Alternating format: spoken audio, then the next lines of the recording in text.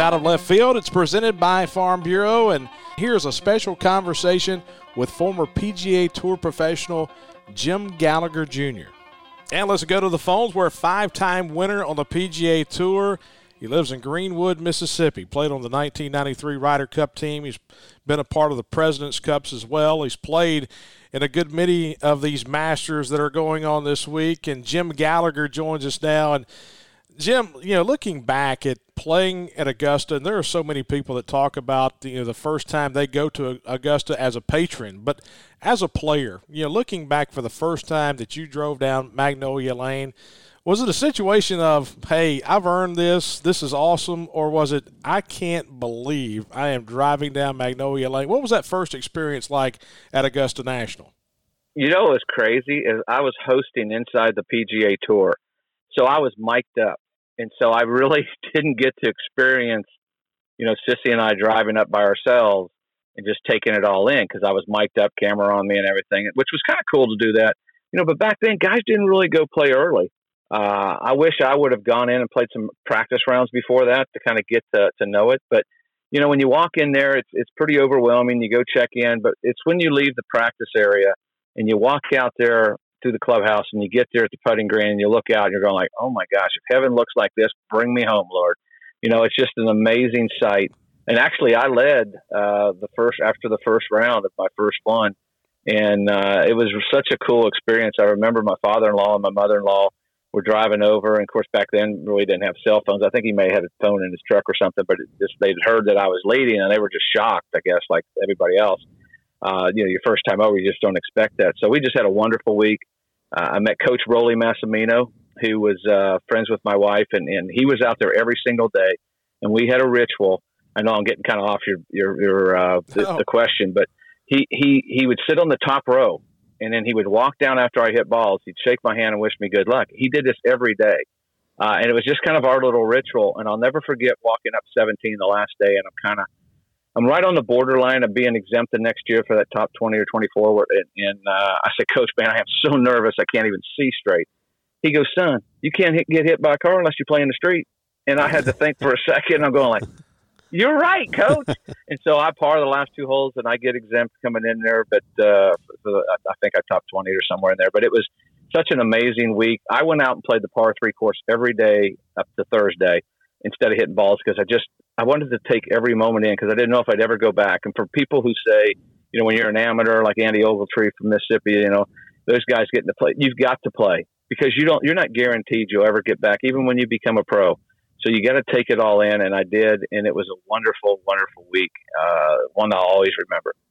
We think about the Masters and the galleries. And of course, in your career, that very successful Ryder Cup in 1993. And we know what the crowds can be like at the Ryder Cup.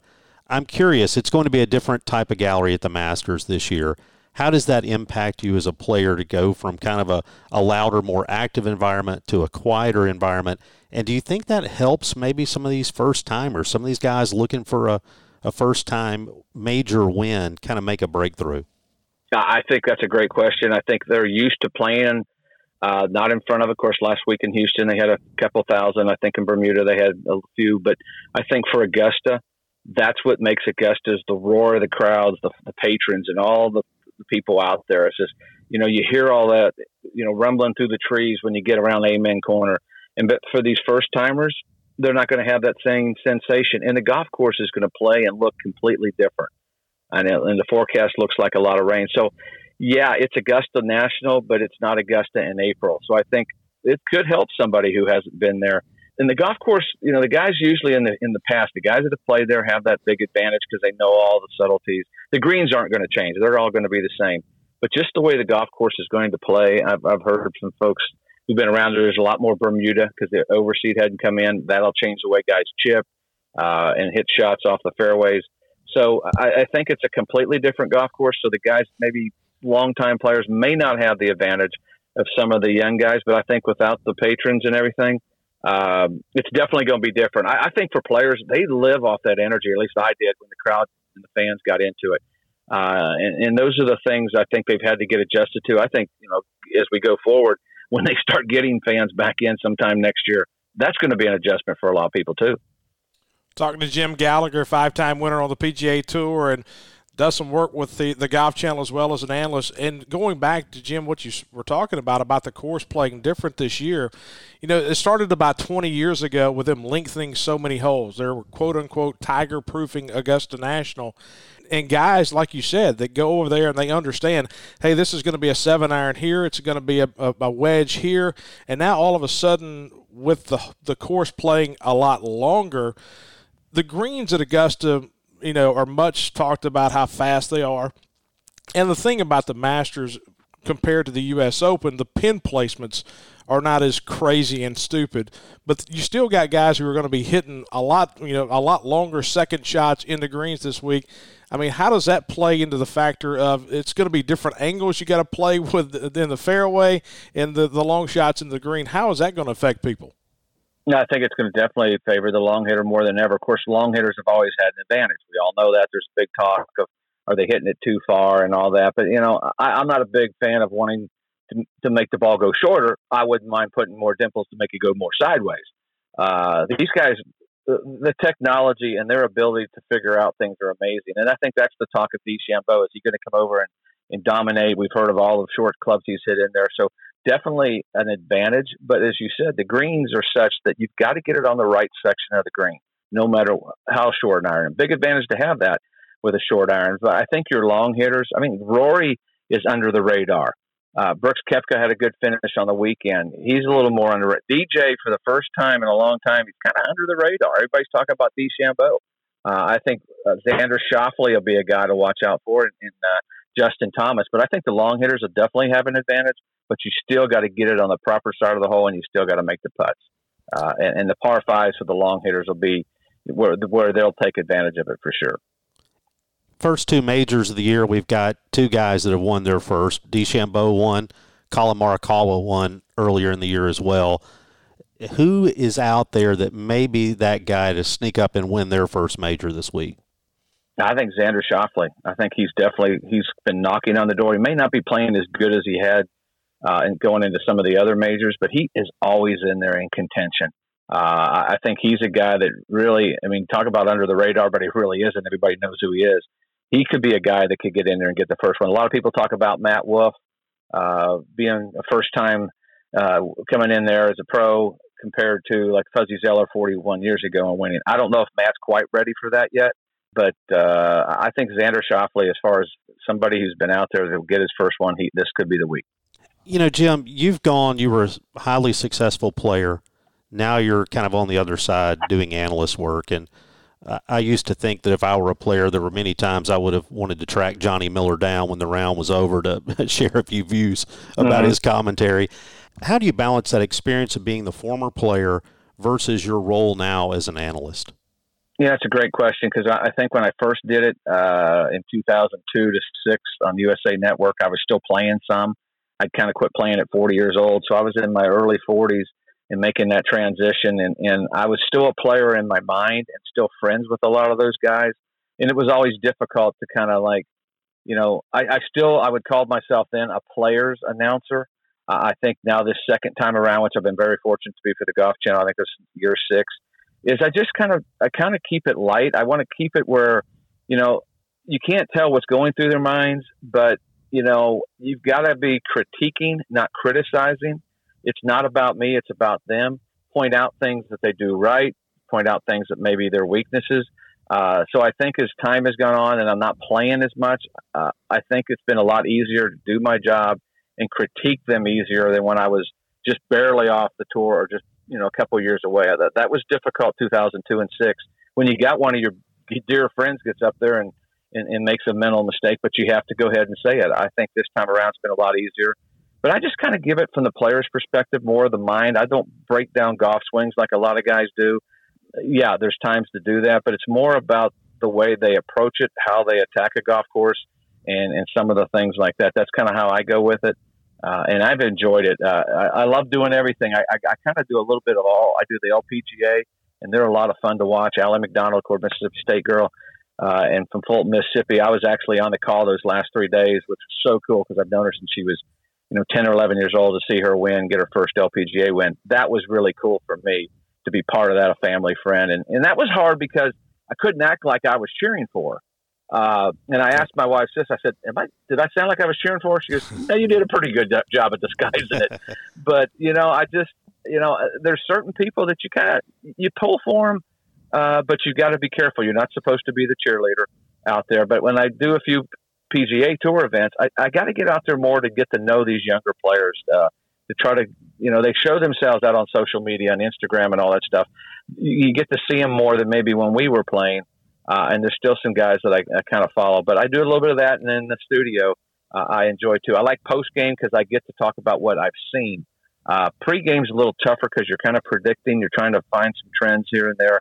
And it's a lot more somewhat guesswork, but I enjoy the role of doing everything. It keeps me kind of engaged in everything. The hard part is when I do get a month off, keeping up with every tour. That's the hardest part of doing my job. Talking with Jim Gallagher, and you mentioned that point of pride of watching Allie McDonald, the Mississippi State alum, and how she played over the last couple of weeks.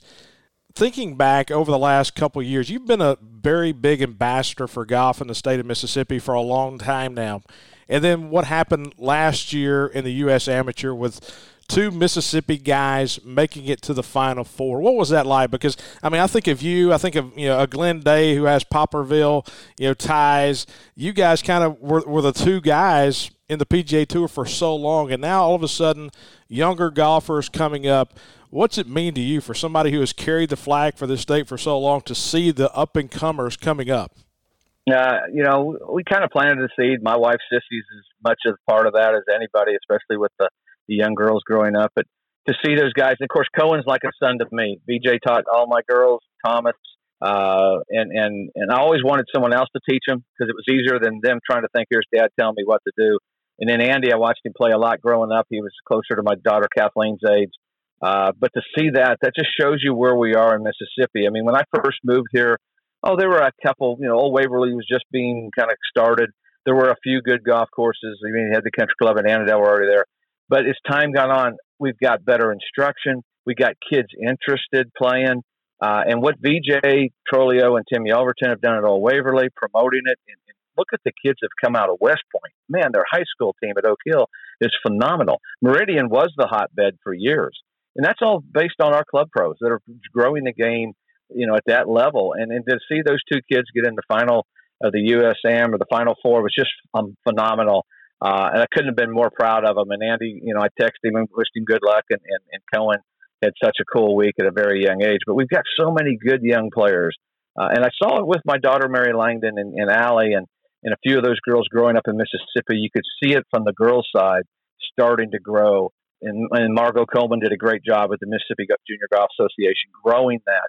But I think what you see is when you see kids like that, and Allie and Andy and Cohen have that success, it pushes other kids to say, "Hey, I can be that kid too. I can be him." And I think that's the biggest thing. Think about the people who come out of Fulton, Mississippi, a 9-hole golf course. You got Clay Holman, who coached at Mississippi State, great player, won multiple state AMs.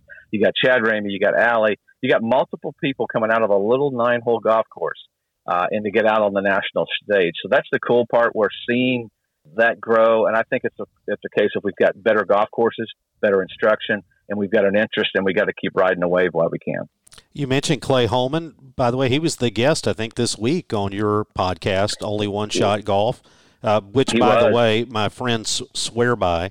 You've got a lot of fans on your podcast. How's it been getting a chance to visit with so many golf professionals and to talk about the development of the game through that venue? It's been really cool. I had Hal Sutton on 2 weeks ago, and to hear the advice and him be so honest, and for people out there listening, that's one you have to go listen to, because he talks about being on your own personal journey. And we're seeing Jordan Spieth fight that a little bit. All the expectations that everybody has on him, because boy, what he had that year or two going on was phenomenal. He had a career in 2 or 3 years, and now he's struggling. So it's got to be your own personal journey. You've got to take hold of it. You can't worry about other people's expectations. I think that was fun having Hal on there, talking about him when he got out there. He was the best amateur in the world, won a PGA, won multiple tournaments. All of a sudden he's being compared to Jack Nicklaus. And he said, "You can't compare me to Jack Nicklaus. I can't be Jack Nicklaus." And I think he felt those pressures. And he talked about when he quit playing, and why he quit playing. And I've had people like that, Dottie Pepper, who great announcer, Judy Rankin, a World Hall of Famer, and I've had a lot of coaches. I've had a lot of players. I want to get the word out to the juniors and the coaches and the kids out there that, like, how do you get ready? How do you find out about the college procedure? How do you get coaches to watch you or get interested in you? Where do you go? What's the process you go to get to college? How do you approach, getting kids started?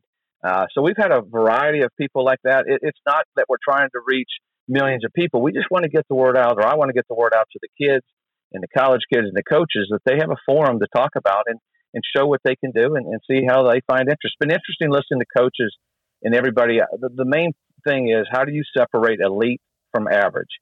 And that's a question I always ask, and I get a lot of different answers, but it's basically that inner drive, that will to be great, putting everything aside to be the best. And that's kind of a common answer to it. And, you ask them what they're most proud of. It's always cool to hear what that is. So I've enjoyed that part of it.